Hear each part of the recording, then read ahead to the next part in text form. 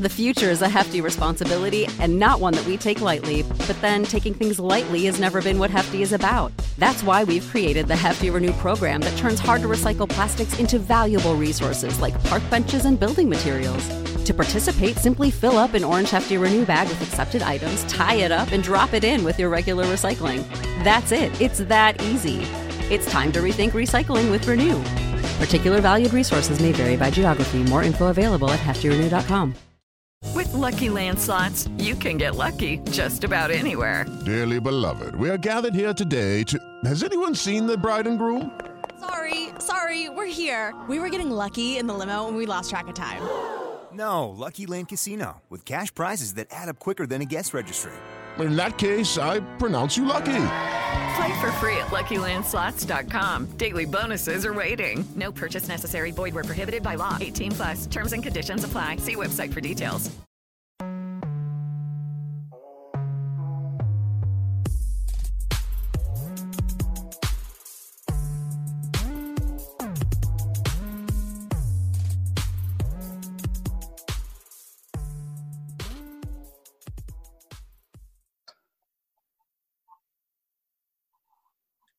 Perfect. All right. So, what episode number is this? Made in Trafford podcast, episode 58. We back in the building. We back. Yo, love to see it. With a guest this time. When was the last time we had? It feels like a while since we had a guest, but I guess maybe I'm wrong. Special occasions only, isn't it? Yeah, you know what I mean. Special occasions only. Let the guests introduce themselves. Amina, I've already introduced yourself. I'm gonna mess it up. Well done, bro. Amina, introduce yourself. Tell the people who you are. I know who you are, but obviously tell them just in case they don't know.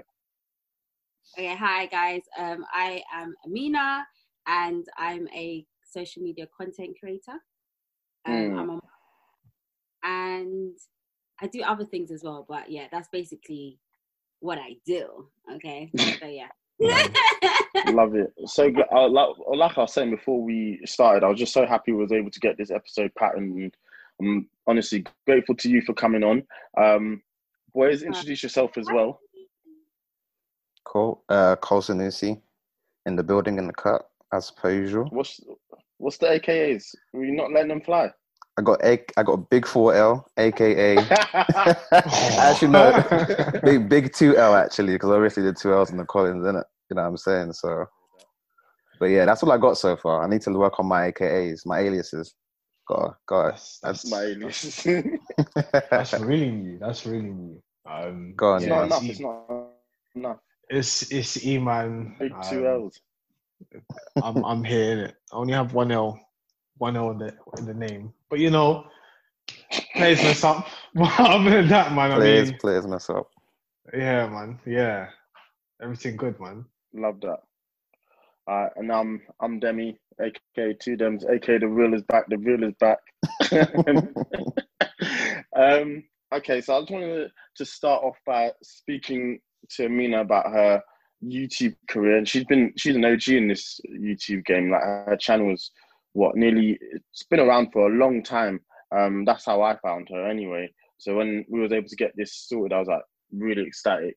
Amina, just talk us through like your success and career on YouTube, and obviously like even people have watched you grow, because even you interact a lot with your daughter on there. Like, it's a real insight into your life. Yeah, no, it's so weird. Like when you guys sent me an email about the topics we're going to talk about in the podcast, and the first bullet point said YouTube career. I'm going to be honest with you guys. I literally thought, what YouTube career? So I was thinking, I actually don't see myself as a YouTuber per se. I kind of just see it as I just make random videos and then I put it on YouTube. And people tend to enjoy it. Sometimes it gets views, sometimes it doesn't. But yeah, I don't know. I just don't really see myself as a YouTuber, because I always I started making videos on YouTube because of just wanting to share things that I was interested in and things that I like. I didn't really understand what the YouTube world was, or see it as a career in a sense. I know a lot of people who I would say are YouTubers because they genuinely see themselves as a YouTuber. This is their career. This is what they do. They does this. Whereas for me, it's always been, and it kind of still is, I just make random videos when I feel like it, and I put it up on YouTube, and somehow I get subscribers. Somehow I get on some of the videos. But I've never taken it like very seriously. I don't know if that's something that I want to change, or if it's something that might change later on down the line. But I literally just started making videos because I wanted to kind of share random things about stuff that I was interested in or stuff that I liked. So that's my vlogging camera, making beeping. I'm vlogging at the moment. But yeah, so I kind of just wanted to do it just for the sake of just having a platform to put these random videos. And then I decided to, I think what kind of kicked off my channel was when I one day, again, just randomly decided to share the story of how I told my Nigerian mum that I was pregnant at 17. And that video was so random, like it wasn't pre-planned or anything.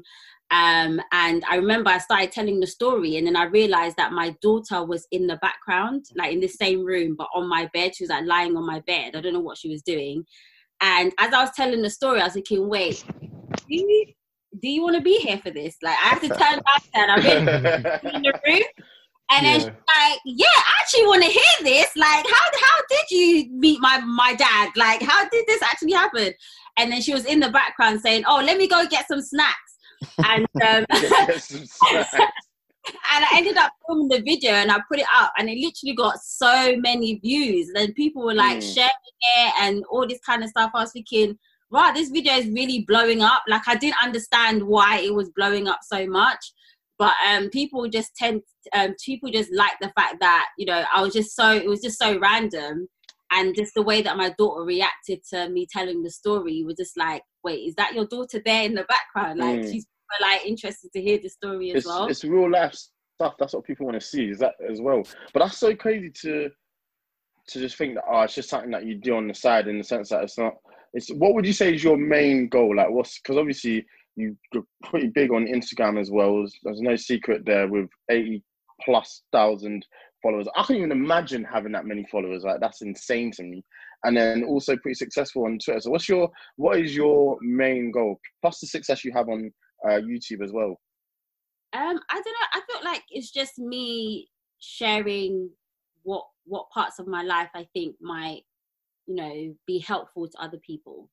A long time, people didn't know that I had a child, and then people then knew that I had a child from following me, and then people didn't know who my child was. And then it got to a point where, you know, I then shared my daughter's Instagram, because for a long time I didn't want to share her Instagram. She had Instagram, but I was protective of her because I know what's I got that.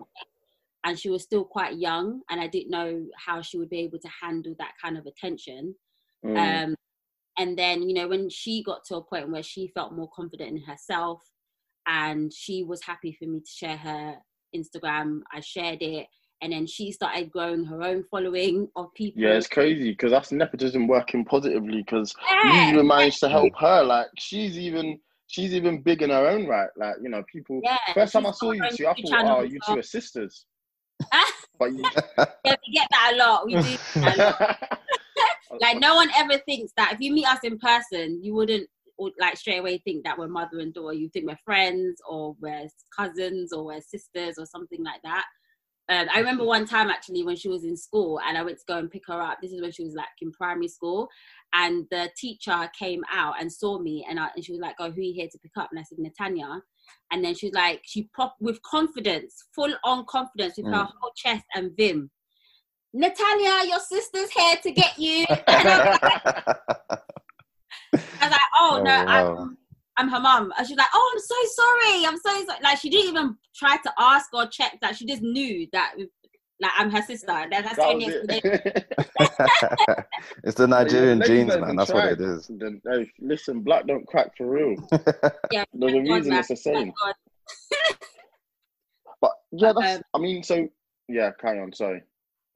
Yeah, no, like she just she started her own YouTube channel, and you know, she's got her own subscribers and her Instagram. She's got her own followers as well. And I'm glad that she's able to create her own platform as well, because I think, especially as Black people, I think it's important to take advantage of nepotism. Like I think it's okay to put your family and your children on, you know, because everyone else that's non-Black does it. 100%.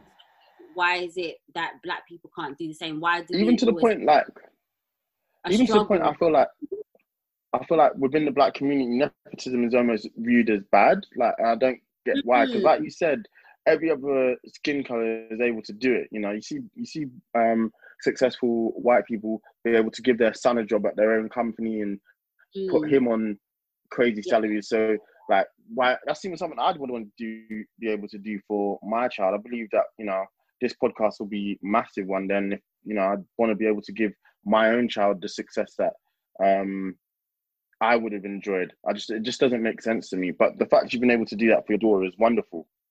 Yeah, I think it's important, because it's not every day struggle. It's not every day that, you know, our children must experience the same struggle we did. Like, no, like, you want better for your children. If you're in a position to provide that, then you're gonna do that. You know, it's a fact.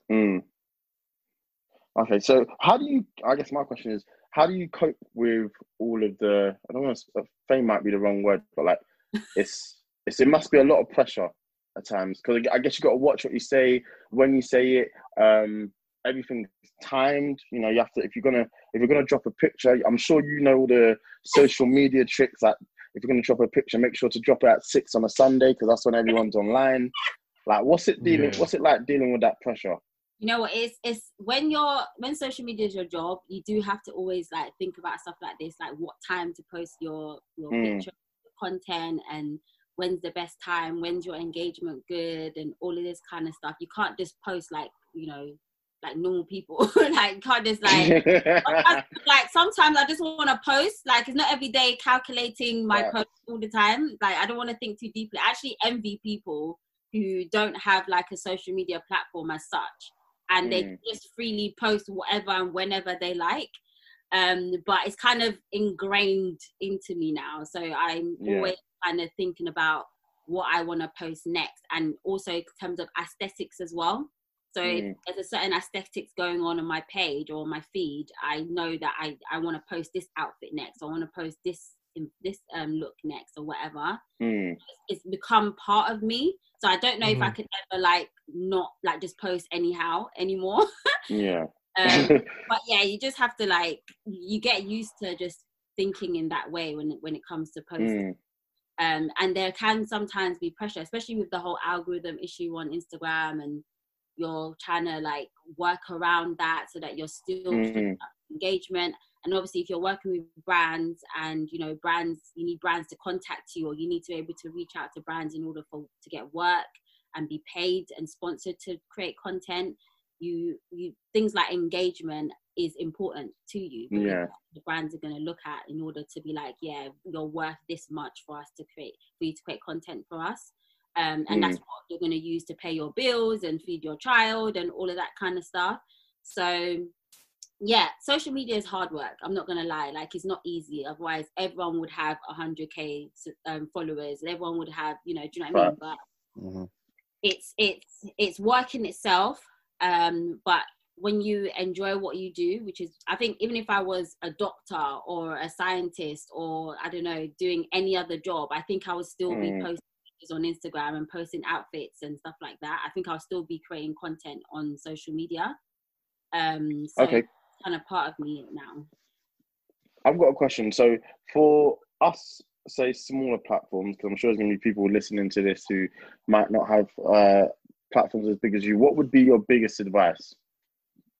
I think just keep creating content. Even for me, where, you know, when the algorithms are a bit mad and you're followers aren't seeing your content, and you sometimes feel like, I'm putting in all this work to create this content, all this time, all this effort in, you know, taking pictures, making videos, editing, and setting everything up, and like there's a lot of different hats that you have to put on to create the content, and then you put it out and like your followers aren't seeing it or people aren't watching it and stuff like that. It can be disheartening, like to be completely honest. You can feel like, what's the point? But you have to keep going. Like if this is something that you enjoy doing, you just have to keep pushing through and keep going and keep going and keep going. And then you might get that one piece of content or that one video that does blow up or that does get views or whatever, and that you know, the momentum to keep going. But you can't like get too stuck on numbers, otherwise honestly you will stress yourself out, you know. If you focus a lot on numbers and views and stuff like that, sometimes it can be a bit too much, and then you end up doing things for views and for likes, as opposed to this is genuine content that you genuinely enjoy creating and enjoy putting out. And then it kind of defeats the purpose of what you initially set out to do in the first place. So it's trying to find that balance of creating content that you enjoy and that you like and that you know that your followers like, but also being aware of, you know, the content you are making and how that's engaging with your followers and how you want to continue to grow. But I found with Instagram, even if you might not get the likes that you feel you deserve on a particular post, you just have to keep going, keep posting, keep posting. Because once you stop posting, Instagram basically tells your followers that you don't exist at this point. So you have to kind of push through and just make sure that what you're posting is what you like. So whether people like it or not, I like this picture, I like this piece of content, and it's staying up and I'm putting it up. So whether you see it or not, maybe some point somebody will see it. I personally like it, so I'm going to put it out there. So, yeah. Got you. That's perfect. All right. So the next topic we want to discuss. I've got one question just before we go on to it. Who would you say, like, in your mood board, like, what would you say your YouTubers are? Like, who do you inspire to be on YouTube? Like, I don't actually have anyone like that. Yeah. To be honest, yeah, when I watch, because I for a long time, I didn't watch YouTube. I think I probably was quite late on YouTube. I know that some people had been watching YouTube. They've been watching all the OG YouTubers from 10 years ago. Like they've always known about YouTube. And I thought I was late to YouTube because I grew up, even with Instagram, I grew up without social media. So I'm 35. So when social media came out is when I just finished, when Facebook started. I think I just finished secondary school when Facebook came out. So I had my whole teen years with no social media. So when like I left school and I started college and stuff, and then Facebook started, I think that's the year, I can't remember properly, but when Facebook started, it took me ages to even have Facebook. And then by the time I discovered what Instagram was, like all of my friends and people that I knew, or most people, were already on Instagram, already had 10K followers and stuff like that. Whereas I didn't know what Instagram was. I just came onto Instagram to post outfits that I got from charity shops because I was really passionate about thrifting and cheap and cheerful shopping and looking good for less. So I just decided to go on Instagram so I can post outfits of my, £1 top that I got from a charity shop or from a thrift store. And that's how my following grew, because people were like, who's this girl coming on here telling us her top is £1 from Oxfam? Like, who does that? But I didn't know, like, it was, I didn't think of it as anything. I'm just like, oh, here's a platform I can post pictures. Let me post pictures on here. And it was mainly like people that I knew that were following me. So I kind of grew from there, but I never really wasn't into social media like that. So by the time I started actually watching YouTube, even in my YouTube channel, I started it not knowing anyone else on YouTube. I didn't watch anyone on YouTube. I just knew that YouTube was a platform where you can make videos and you can put it on there, and then somehow people watch it. So I started making videos of me going out shopping with £20 budget and seeing what outfits I can find for £20 or how much clothes I can buy for £20. And I just used to put it up on there, not knowing if anyone was going to see it. Like, I just did it, So I wasn't watching anyone. And then gradually over the coming years, that's when I started discovering people like Patricia Bright, Jenny Jenkins, Shirley, and I started seeing that, and I think it's even in hand with Instagram, because there were people that already had a following, even Brini Lee, they all had a following, and I realized that they also had this platform on YouTube as well. And that's when I started watching YouTube, and I was like, there's these other Black girls on YouTube that I can watch, and they do makeup and they do hair and all this. I'm like, this is interesting. So I never really kind of had like an aspiration to be like this person on YouTube, because I never really, as I said, saw YouTube as like a career per se. But now that I do watch YouTube, I think now most of us, the only things we watch is Netflix and YouTube at this point. Nobody watches TV anymore. I do have YouTubers that I do enjoy watching, people like Nella Rose, Adiola Patron, Patricia Bright. There's a lady called Aaliyah from the States, and there's loads of other people that I watch as well. But I think for me, what I enjoy about those type of content creators is just their realness and just them being themselves. That I enjoy, and them just sharing their lives and their humor, their personality, their bubbliness. And these are all people that I can relate to, because their personality is something that I like, because that's how I am, bubbly, just be myself. I'm not scared to laugh at myself. I'm not scared to be silly. I'm not scared to not take myself seriously. Do you know what I mean? So that's what I enjoy about watching those type of content creators. So I think if I was to say that what I aspire to be is just to be myself, just be someone that makes content where I'm just being myself, showing who I am, not taking myself too seriously, having fun with it, and also just being able to share topics that I'm passionate about. Like, I don't know if you've seen some of my videos, I talk about celibacy a lot, because that's something that I'm passionate about. I've been celibate for 15 years.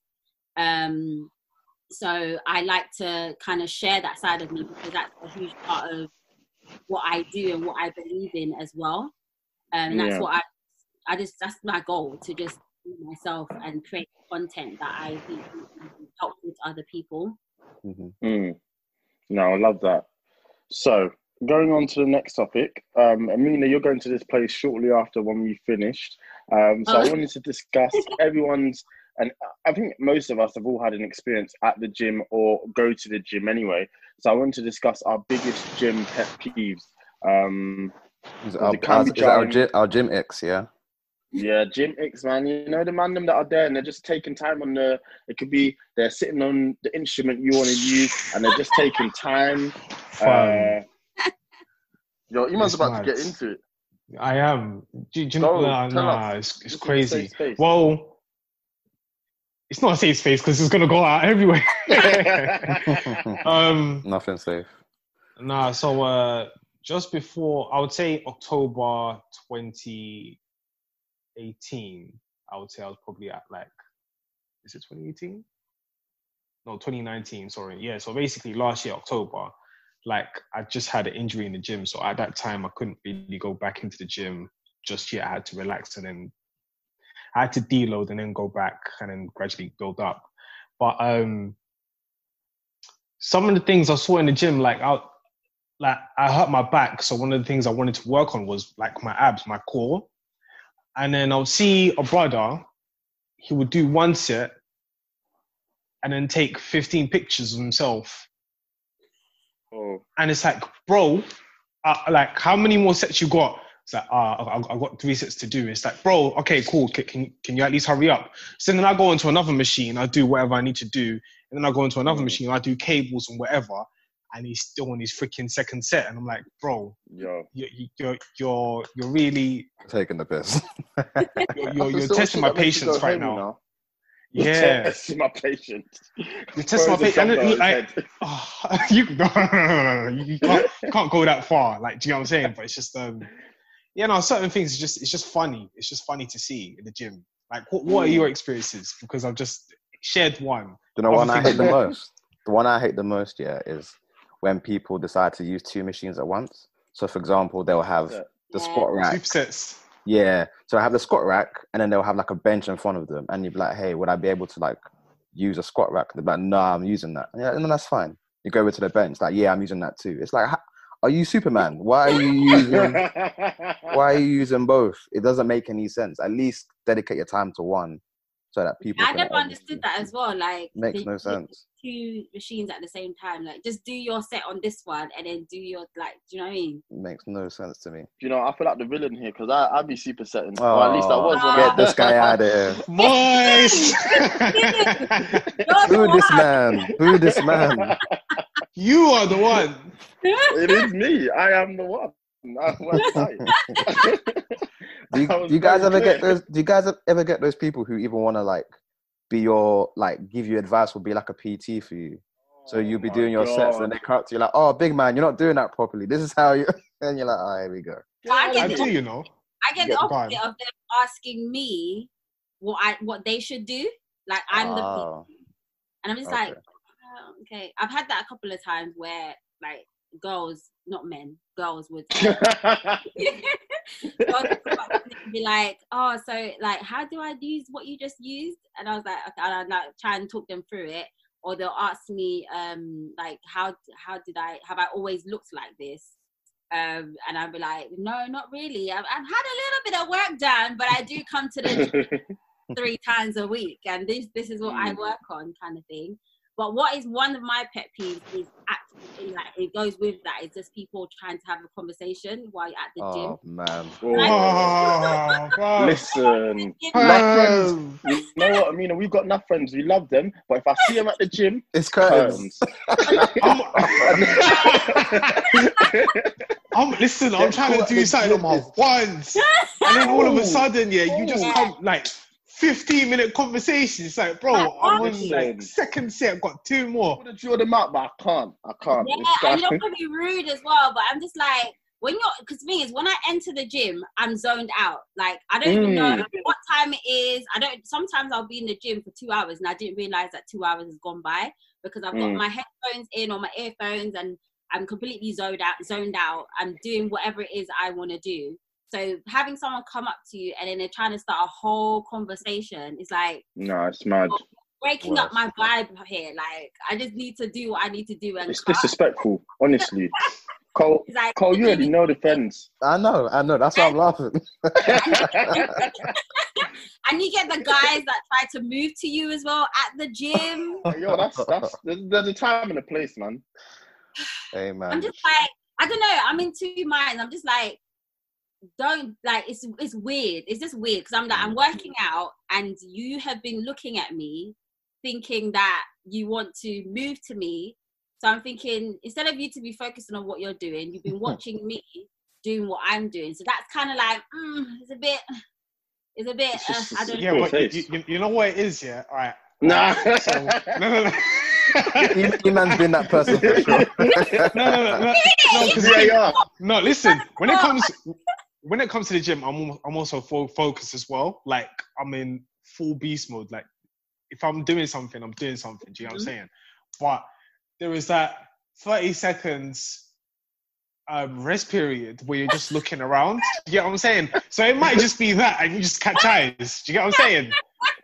So I've got to shoot him some bell. Like, I've got to shoot him some bell because sometimes you just need to be like, yo, like, you're doing good, you know? You're doing good, you know. Wow. That's a pretty good weight. Like, yeah. Right, following out of the gym as well. And that was weird as well. When I've left the gym and the guy followed me out of the gym. Like, he hasn't finished whatever he's doing, but he's seen me leave and then he's followed me out of the gym. Ridiculous. There's no need for that. To talk to me. Especially, you know what? If you're at Pure Gym, you're taking the time to do that because then you've got to put the code back in and everything to go back to your machine. You're a waste, man. You knew what it was doing. My man was trying to come through. And you have to stand on the thing as well. You have to stand just. Sometimes you don't even be getting the code right in the first time. Yeah, exactly. He's an idiot. Yeah, I hope he didn't get back in. the effort, but I don't know. Is this whole gym environment for moving to girls? We need to find a way to. I just don't think it's such a weird place to move to girls. Yeah, it's probably very strange. And some girls like it; they don't mind it. And some girls think it's a bit weird. So if I was a girl, I think I'd hate it. But I think it's because even like just for girls in general, just to being in the gym, I assume it's a bit. It can be slightly intimidating at certain times. So for that to be an extra thing to think about. You've got man like arms looking at you. Guys watching you as you're like bending over and squatting, and you might think, there's something very pervy about it. Because you're going there to work out, and a guy's watching you, and it's like, I don't know, like, it's just really weird. It's a very uncomfortable feeling to have a guy looking at you while you're trying to work out. Yeah, that's why I guess like female only gyms do make sense. Like I didn't get it because there was one in Canterbury when we went to uni, and I didn't get it. So I asked a friend, like, it just doesn't make sense. And they explained it to me. I was like, okay, you know what? I immediately got it, and I was like, all right, cool. I see what you man are on. Do your thing, ladies. Squat in peace. I understand, that men are men, innit? Men are visual creatures. But it's the length of time that you're staring. So you can go to the gym and see a girl that you think is attractive. You can look, obviously, your eyes, sometimes your eyes will... Amina's giving us the how to pattern up. I love it. Yeah, no, I'm not that guy then. I'm not that guy. Like, I was trying to shoot them some bail, but I'm definitely not that guy. Yeah, like, I'll see you.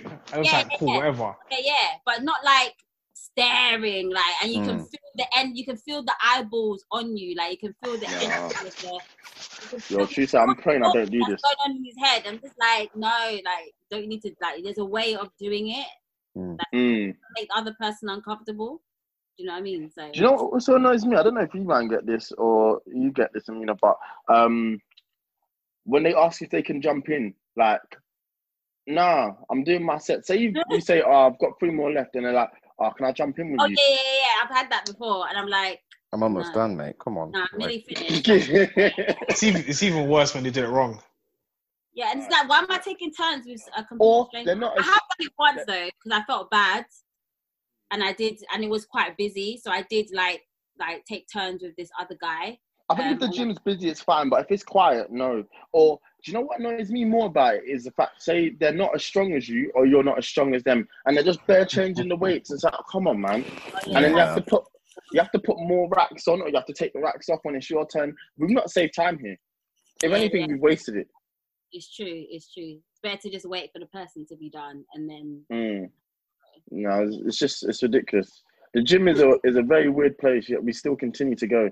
For sure. Because you gotta get them gains. Gotta get them somehow. Gotta maintain the body. Pump that iron. But no, have you had like old people come and try and give you wisdom? I used to have that. In what sense? They just come and talk to you like, yeah, man, like I used to be big as well, this and that. Like, yeah, I definitely like if you really want to get big, this is what you should do, do a couple more sets. Yeah, that's a fact. Oh my God, I'm trying to get out of here, man.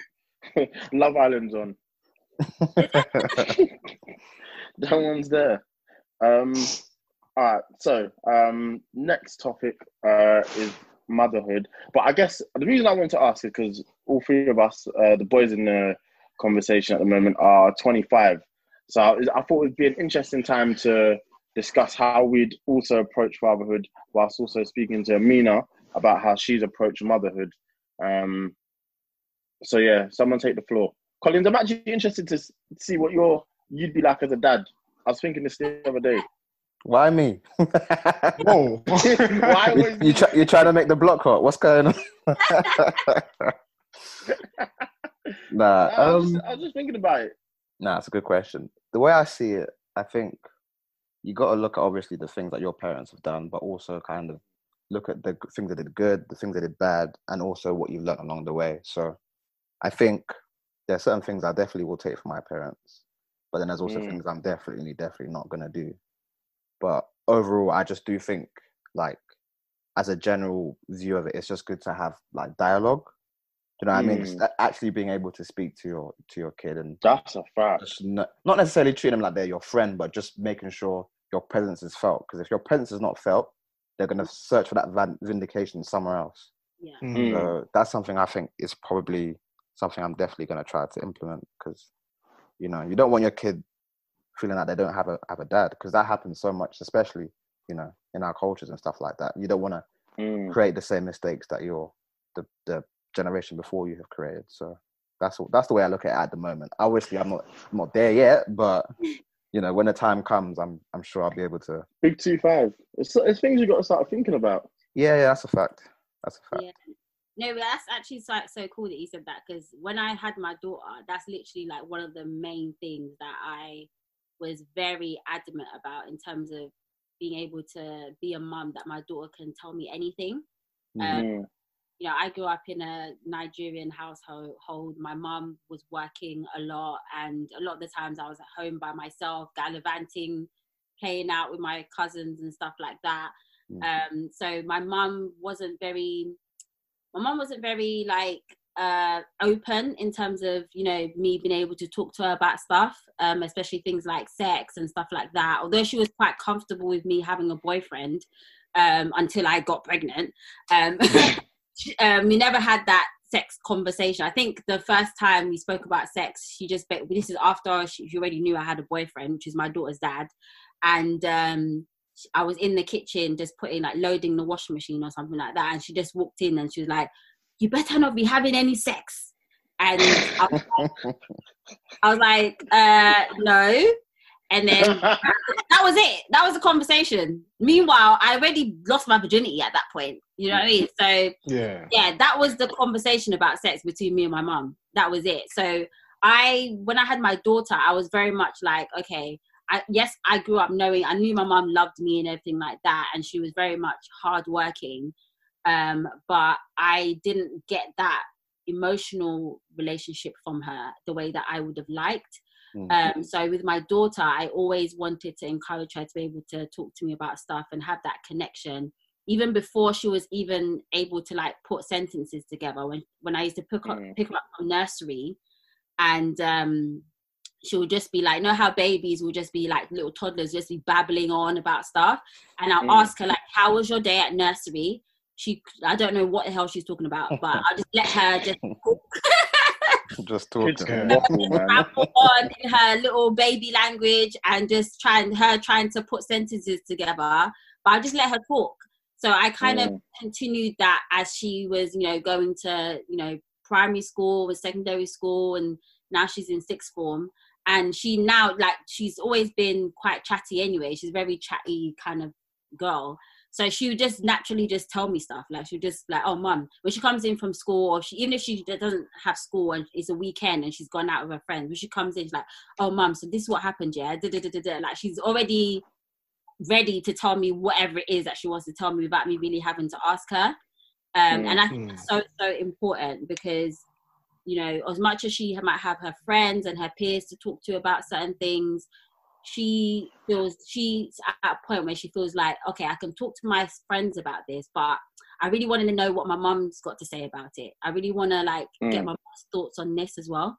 And that's what I do love that about our relationship, and how she views me as her mum, that regardless of, you know, if she Googles something that she's like, you know, not sure of, or, you know, it could be small things like, you know, her wanting to buy a top and or a product, and she's read the reviews online, and then she's asked her friends, she'll still come and ask me that, "Oh, mum, what do you think about this?" Do you know what I mean? There's just the little things that relate into bigger, serious things when it comes to more of the awkward conversations as well. So yeah, I think that's super, super important. Just important to have a dialogue with them, really, isn't it? Or at least, you know, be able to speak to them. Iman, what about you? How do you think you're going to approach fatherhood? Well, what's been going on for the past, I would say, for like mainly half of this year. My dad will get a group of his friends, and we'll just have like a regular meeting. And these are like certain topics that we'll be talking about, like fatherhood, marriage, growing up with your kids, how to raise your, like, just normal conversations, but just for the men. So from like my dad's response about like the way I would answer questions, he's very positive on how I would raise up kids. But then again, like it's uncharted territory for me. It's uncharted, yeah. It's not something you can ever prepare yourself for, really, is it? It's not. No, you definitely have an idea. So, for example, what Collins has said, I mean, it's pretty much, there are some things I'll definitely implement, and there's some things I definitely will not. Do you know what I'm saying?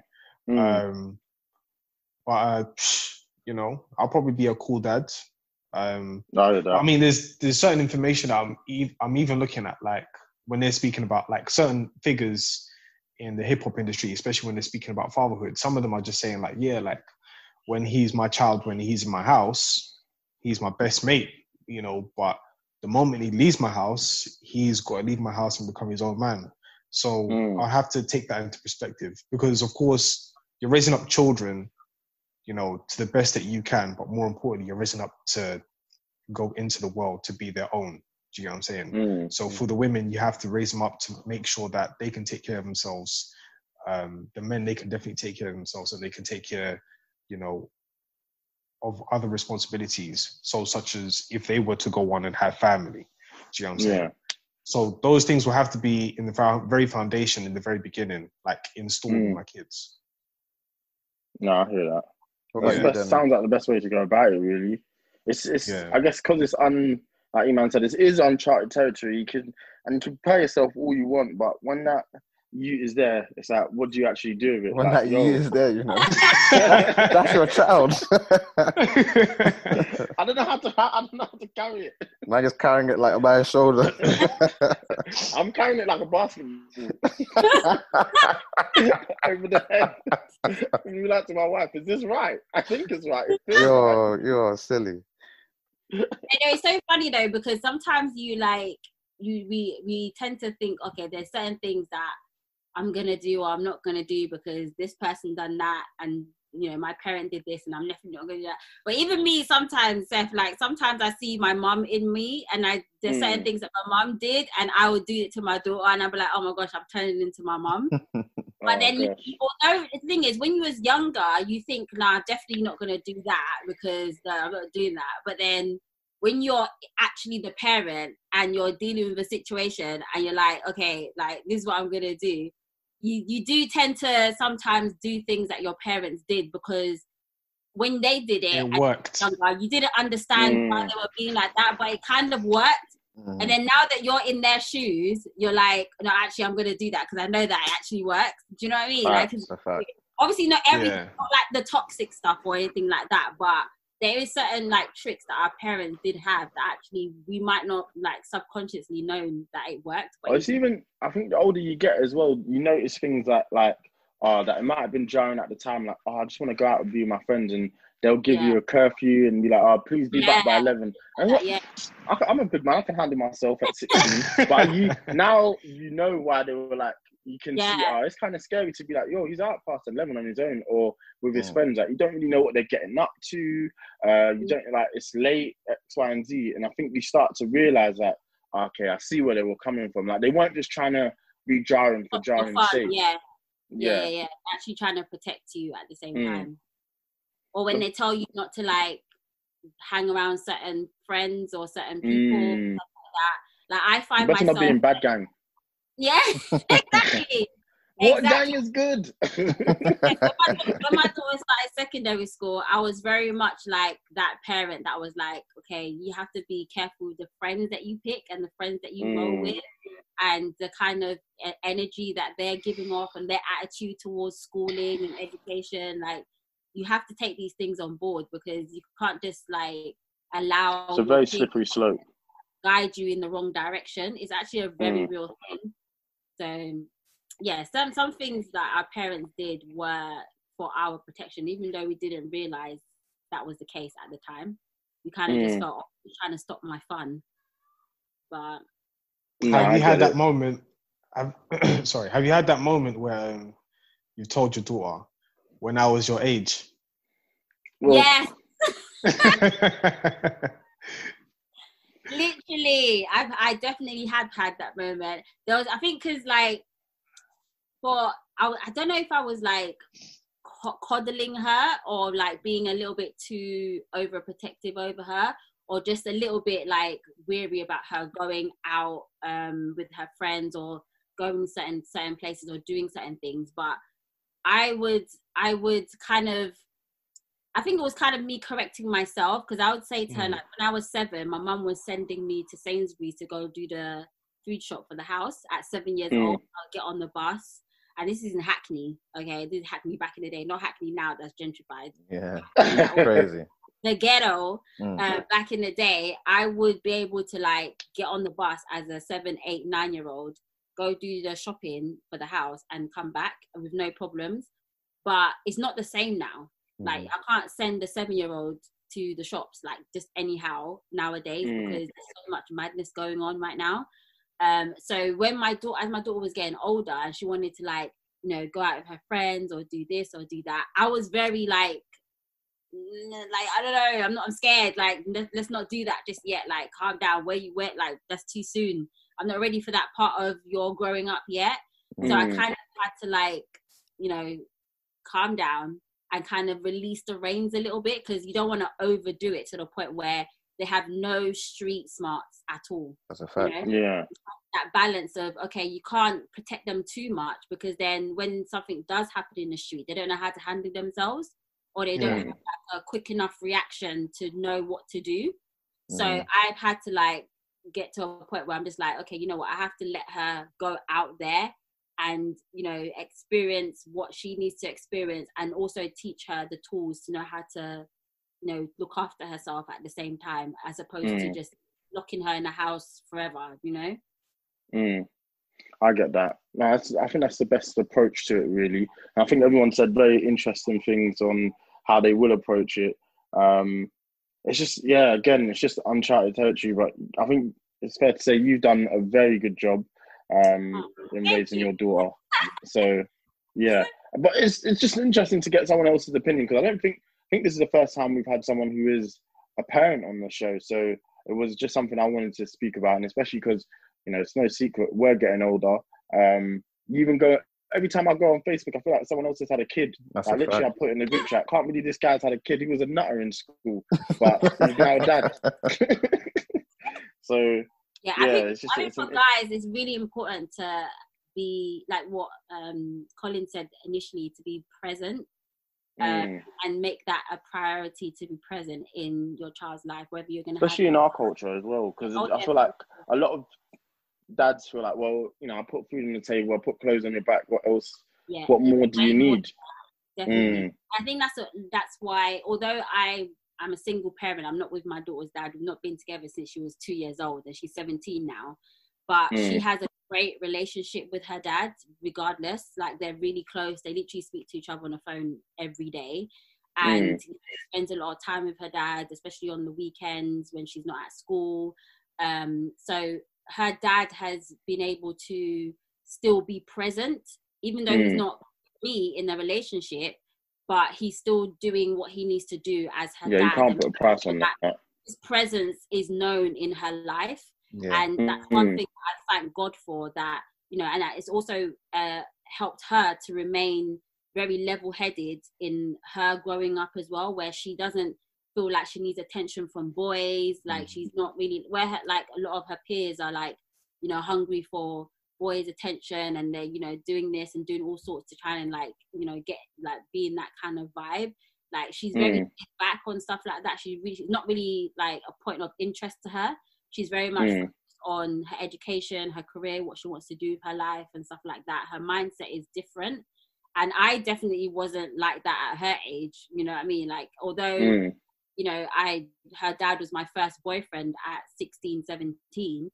And all of my friends already had boyfriends. Some already had babies already.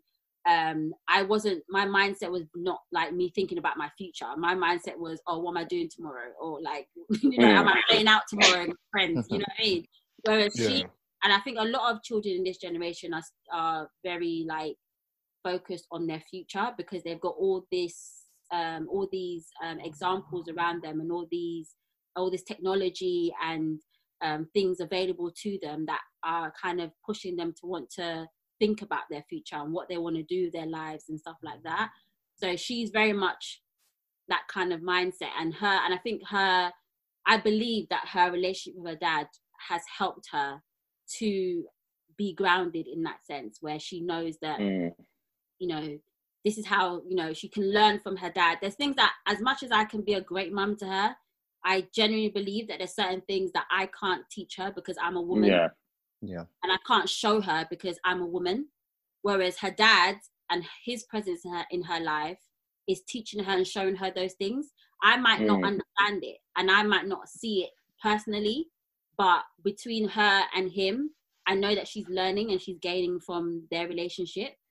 And no one can, you know, replace that. I can't replace that as her mom. There's things that she'll learn from me because I'm a woman and she's a woman, but there's things that she will learn and understand from her relationship with her dad because he's a man. And that's, and there's nothing I can't take that position. Yeah, really. No, that makes sense. Very well said as well, I might have to add. So fourth topic, I guess this is the slot where we save for just to discuss what's going on in the world or something that's going on. I mean, there's so many things we could have picked, but I think with three of us in the conversation being from Nigeria and then Emmanuel also being from the continent, I think it's just important that I guess we all get our feelings out on what's going on back home and what else is going on the continent. I mean, I'll start. I just feel it's really really tough to watch what's going on and feel like because you're in the UK, it's hard to feel like you can do anything, but you can see that it's so terrible. And I've never seen Nigeria be that bad. You hear stories and stuff like that, but I've never heard about it being that bad or the government moving like this. That this is ridiculous. People went out to peacefully protest and they were shot at for just fighting for basic, like what we've all been doing this year to fight against police brutality. It's just crazy to me that this is something that's going on. Yeah, it's actually so mad. I'm not even like someone that, I don't know, I think a lot of people might relate in the sense that although I'm Nigerian, I wouldn't say that I'm heavily cultured in my Nigerian culture because although I was born in Nigeria, my mum came to the country when I was about 4 or 5 years old. So I spent most of my life basically in the UK. So I'm not that connected in terms of, you know, my Nigerian heritage and the culture and the politics back there. But with this whole NSAS situation, it really opened my eyes to life is really like in Nigeria for a lot of young people, which I didn't have a clue about. I think the most I've heard about Nigeria and what Nigeria is like is from my cousins that go there every December to get lit.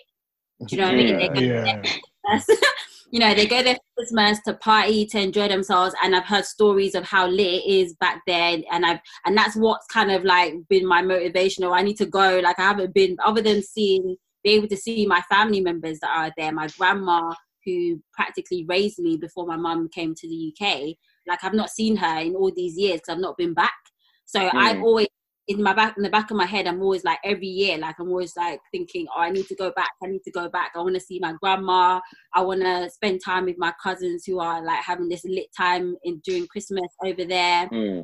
I don't, although like they might hear stories of, oh, you know, there's kidnappers or people trying, you know, get money from you because you're foreign. Yeah, okay, that's understandable. Things like that happen in places like Jamaica as well, when they know that they can smell that you're from abroad and they try and like put them prices up for certain things to get more money or whatever. They're hustling or whatever. But I never saw it to the extent of what we've seen, where, you know, they're actually killing young people, robbing them, doing all kinds of madness on a day-to-day basis, like it's normal. And that's actually so wild to me.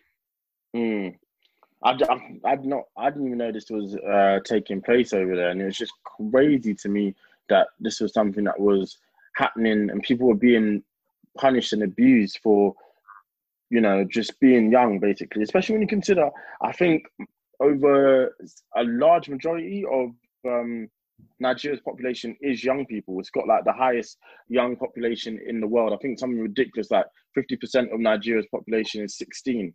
So what are you gonna do? You're gonna punish all of them? It's just it's ridiculous to think how they're behaving. I think it's just important that we in the UK who are from Nigeria have these conversations, or even just from the continent as well, just have these conversations and actually highlight, what's going on and educate people. Use it as a chance to educate people on what's going on, because obviously Congo is going through their own madness as well. Like, it seems like a crazy time on the continent at the moment, and it's just, there's not something you can even think would have been going on, because it wasn't highlighted. Like, I didn't even know this SARS existed until the protests started. Same, yeah. And it's a good thing that they're protesting against it. Cole, how do you feel about it? I don't know about you two, but even Iman as well. Like, you'd hear stories, I guess, maybe from Nigeria, Tanzania. Like, let's say there's the police force, and they'll necessarily have free reign. So, for example, you'll be driving, and then you'll get stopped at a border, and then a policeman will approach and be like, "Hey, could I hold 20 naira, 30 naira?" And it's just like embedded in the culture to just be able to do that type of stuff. But then I'd hear stories like that and think nothing of it. My dad used to tell me that as well. But obviously, to this extent, where they're actually, killing people, exploiting people, taking people to cash points, taking their belongings.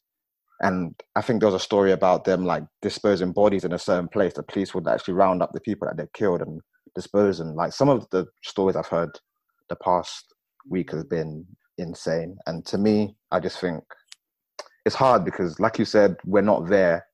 And like Amina, obviously, I don't necessarily have the same connection I do back home as I would like, to be honest, because I was born here, raised here. So they're part of my Nigerian culture, which as I got older, I began to like appreciate more.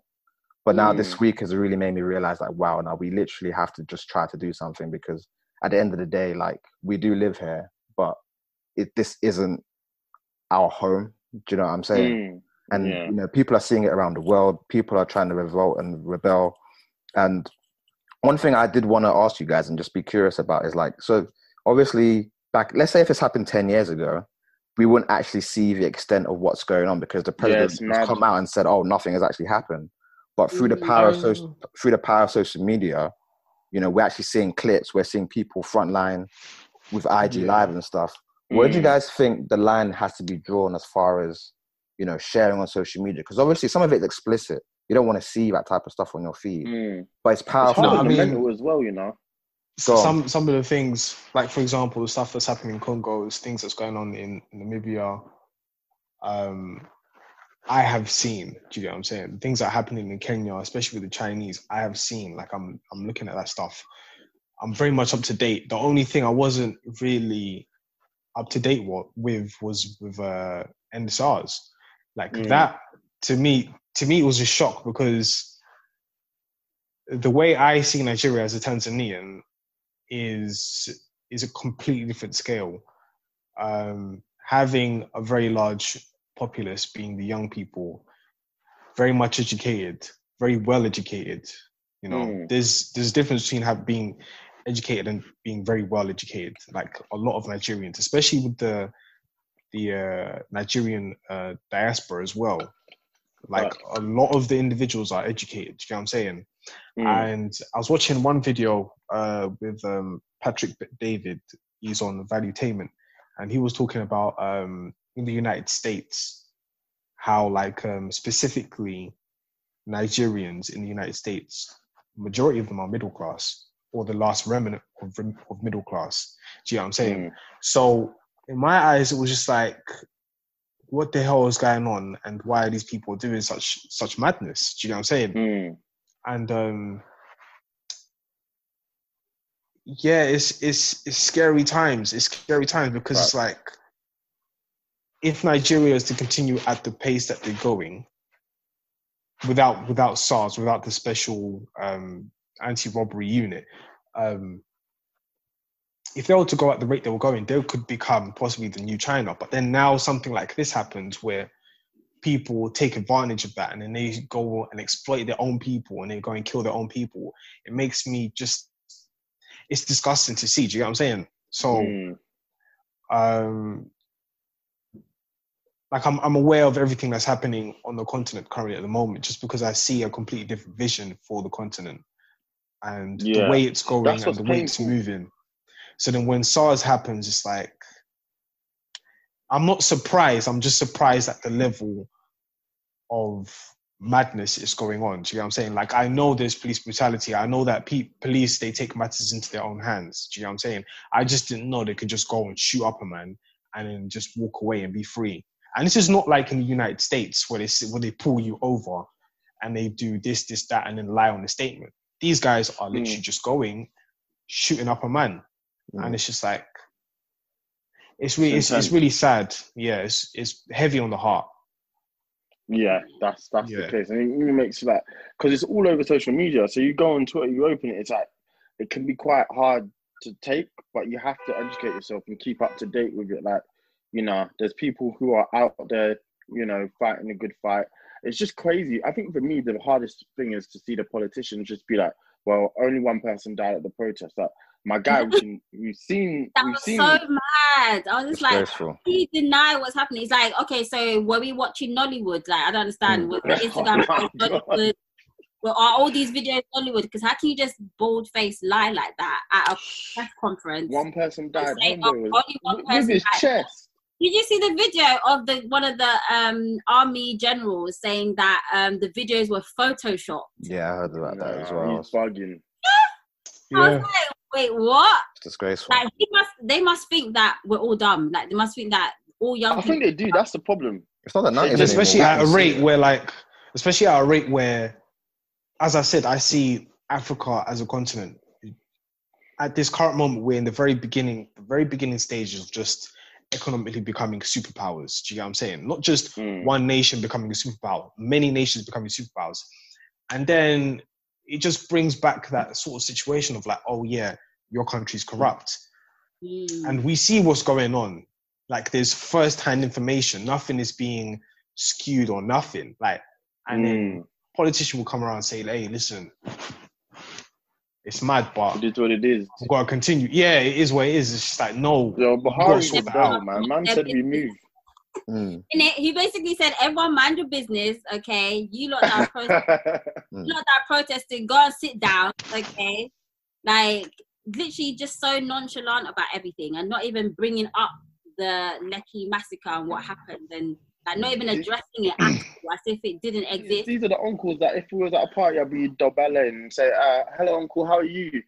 No, you get my respect, man. They had to chop, man. That's it. Like, once they get into the, you know, positions of power, it's like they take more than they can get, so they can feed their families, but do multiple versions of that. I think I read something about their salaries and how much money they make being the highest paid politicians in the world or something. Do you know what I'm saying? And Uncle told me in church, and I was like, wow. It's clearly a problem in our country, man. I could be wrong on the figures, but I know it's 5 figures a month. That's insane, man. It's 5 figures a month. I don't think even that I'm sure of. That I'm very much sure of. It's 5 figures a month, and then like I'm not sure on the particular number. I just know it's a lot of money. Between 30.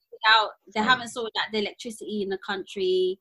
Like, I can't believe that's like, what have you done? Like, all these men, I saw a picture of all of them standing together. And I think I saw it on Twitter, and someone wrote, like, this is the squad that hasn't managed to provide electricity in 60 years. It's a disgrace. I can't believe Nigeria still has issues with electricity. Like, it's such a, I don't want to say it's a simple thing to provide, but it's a basic, at this point in human history, it's now just a basic necessity. It's 2020 and Nigeria still doesn't have proper electricity. Like, when you deep it, it's embarrassing, you know? It's actually they used to make the jokes about NEPA. Our neighboring countries, like, are they having all these lights out things every day or whatever? Like, I don't understand. Like, what? Like, how can a government continue to govern a nation and not see that this is an issue? Like, basic electricity is not being provided to the people of the country. Meanwhile, you're sitting on what salary every month? And you'd at least think they'd be competent. There's deep-rooted issues there, man. There really is. 100%. It's just, we just pray for the people. Well, we are the people in Nigeria, but we just pray for everyone that's actually at home. In Congo and Namibia, all of these countries which are struggling at the moment or having their own issues, we just, you know, wish them the best, and hopefully this comes to some sort of end. which the people can be happy about, because this is ridiculous. You can't be shooting up your own people for peacefully protesting. They weren't doing anything, and then you've just gone and done that, and then you have the guts to go on TV and lie. It's ridiculous. So hopefully this comes to some sort of end, and I hope they keep fighting the good fight. I guess final topic for today, and on a bit of a lighter note.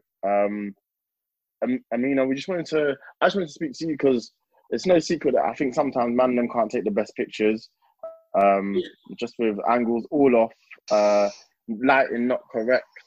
That joke that men don't know how handsome they'd look in pictures if they just did this simple thing.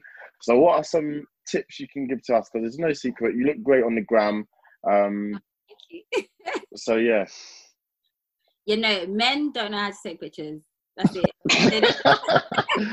Well, what are we doing wrong? What's the problem? Any girl that is on or has ever tried or been on a dating app will know that men are absolutely trash at taking pictures. Okay. Yo, you know what? I'm gonna get Amina to sort me out then, because this is probably where I'm having no luck. I'm out of talking stages. Like, you see a guy, and in the picture you're like, "What's this? Like, what's going on?" When you meet them in person, you're like, "Oh yeah, like what was going on with the picture that you said or whatever?" I don't know. Like, I don't know what it is. It's like men do the opposite of what women do in terms of catfishing. So like men look better in person than in their pictures, whereas maybe that's the game. Keep the expectations low. Do you know what I'm saying? Like, it's just gonna be, and then next thing you're looking at a 6-foot guy, you're like, yo, what are you saying? How you doing? let me. Sometimes women catfish, but it's okay. It's like sometimes you look better in person as well. Which I'm just saying, I look better. That's true.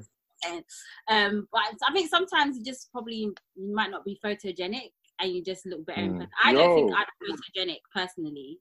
I don't think I'm. That's a lie. I don't think I'm videogenic. I think I look better in person, to be honest. But I think with men taking pictures, you have to know your angles. Learn from us women, right? You have to know your angles. When you see girls, on Instagram stories or Snapchat, and they're doing a video and they're like moving their head like this or doing that, and you lot are wondering, what the hell are you doing? Why are you doing that? Yeah, but you have to understand that I'm really not on that. Like, I'm not on doing this, all this stuff. Like, what's going on, everyone? Yo, what's happening? Yo, foot up and ting. Like, I'm not on that. I'm not really on that. No, it's just you don't have to actually post the video, but like do it to try and see what your best angle is. Because there'll be guys that are taking pictures, and all we're seeing is nostrils or nostrils, forehead, and I'm just like, what are you doing? Like, why are you taking a picture like that? Or they'll post the most weird pictures in the most weird like positions. I'm just like, no, this is not cute. Like, what are you doing? But yeah, you have to know your angles, and you have to know like your setup, your environment around you, and just just think about the picture before you take it. The mise en scène. You can't have dirty dishes in the background. You know what I'm saying? That makes no sense. How many times do you take a picture till you've got the perfect one? I know you're not holding the camera sometimes. So what? Are you just doing the timer? Homeboy in the back, like, can I go home, please? No, okay. So most of my pictures, especially when I first started Instagram and I was posting my outfits. Obviously, when you have a child, that's what they're useful for, isn't it? So you hold this camera. Hold this camera. My daughter's been They're taking. jobless, innit? They have to do something. Yeah, you need to pay your way around here, mate. My daughter used to take my pictures from when she was like 9 years old. She started taking my pictures, and so I had her to help me. And then I sometimes when she's not around, or if I'm with anyone, like my friends or whoever, I can ask them. I've had moments where I've asked complete strangers on the street to help me take a picture as well. Yeah, and then there's self timer where you just like put your phone in self timer and then you try and take a picture for yourself.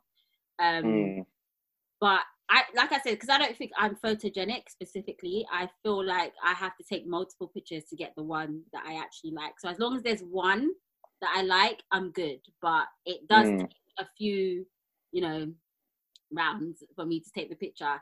Like I envy girls that can just take a picture and it looks amazing, just one picture and they're good to go. Whereas me, I feel like I have to like take loads to kind of. Or is it maybe like you have to take loads until you find the one that you're happy with? Like maybe the first one was fine, but you're like, no. No, I like options. I like having options. Okay, so, she's on it. She's NSG. Yeah. Yeah, literally. Mum, you're not gonna back me up. That was a good joke. She's laughing to be nice. I'm sorry, bro. Oh, you man are the worst. I laugh. It's fine. I laugh at it was funny. Things anyway. So. It doesn't take much to laugh. So yeah, I definitely like taking just so I have options to pick from. But yeah, you guys need to start practicing. Practicing. Well, yeah, definitely. We'll definitely take those tips into consideration. No, I'm start practicing. I can't see myself being all up in the camera like, yo, wait. But, But even if someone's taking a picture for you, you got to get someone that's actually committed to the cause. Facts. You got to be careful. Like the person you ask to take pictures, they have to like be able to direct you and know. They've got to have the eye as well to be able to see, okay, this is going to work. Yeah. Gonna work, and kind of direct you in the picture as well. And also like what as they're taking the picture, so you can like keep going. It's very interesting you say that because I've just come from holiday. We went to Portugal and Amar who's one of our close friends. He's actually really good at taking pictures, but my God, our friend Jay is just terrible. It's like his thumb's in it. He's like, move over here, and you're not in shot. It's just it's interesting that you bring that up, and it's important to have someone who actually can take good pictures of you and actually knows what's the best angles for you. Yeah, and they actually want you to get the right picture because you don't want to. That's it. Yeah, some people want to see your downfall. Or they're doing it reluctantly, that their heart's not in it. So their heart needs to be in it. Like, yeah, I want to like help you get a good picture, not just take the picture and you don't even care whether your hair is sticking up or your pore is showing or whatever. Like something. So yeah. Perfect. Thank you so much for coming on. It's been an absolute pleasure speaking with you. You've been so much fun today, so we really enjoyed having you on. Amina, this is your chance to tell the people where they can find you online. Thank you for having me, guys. I've enjoyed. This is fun. My handle on Instagram is _thisis_Amina, and Amina is spelled AMINA. And it's the same for Twitter, YouTube. This is Amina as well. So, yeah. Perfect. It's been so great. Like, share, subscribe, all that jazz. We recently started saying that, so make sure you like. Have to. We weren't doing it before. Made in Trafford, is that right? Made in Trafford podcast. Made in Trafford, yes. Subscribe That's a big promo. Why do you keep doing that? Don't know. Hit the like, subscribe, the bell, all of that jazz, what they all say. But again, thank you so much for coming on. It's been an absolute pleasure. Appreciate you. Thank you very much. But, cool. You can hit record.